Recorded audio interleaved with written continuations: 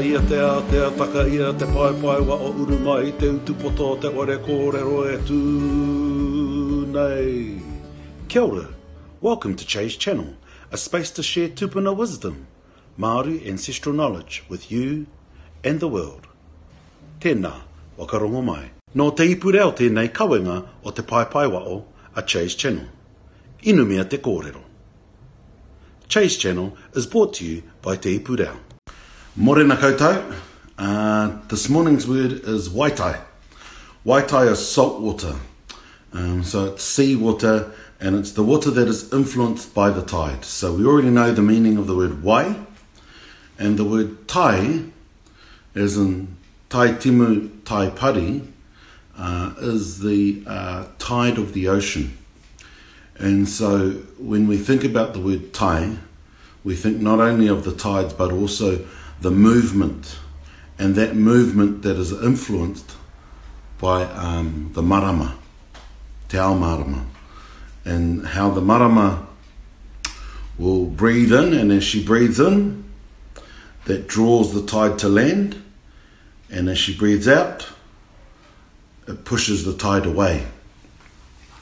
And so waitai is the result of the interplay between the marama and kiwa.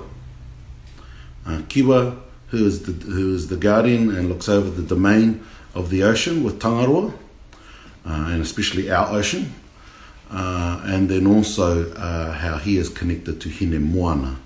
So there are actually four gods. Morena san, mihi atu. There are four gods in play: Tangaroa, the marama, Kiwa, and Hine Moana.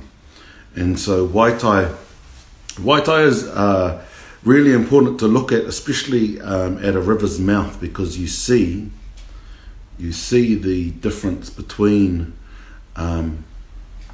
the struggle between salt water and fresh water each time the tide comes in. So next time you're in that area, have a look and you'll see it. You'll see it change, you'll see it move and push with each other, and that's the influence between waitai and wai Māori. So ka te ake, have a great Friday. Hope everything's getting sorted for Christmas. Bit dark this morning, I should have put my lights on. Hoi anō, tēnā koutou, kia ora tātou. Nā te puni kōkiri e pūtea tautoko, made with support from Te Puni Kōkiri. Nā Puoro Jerome, ngā reo Puoro.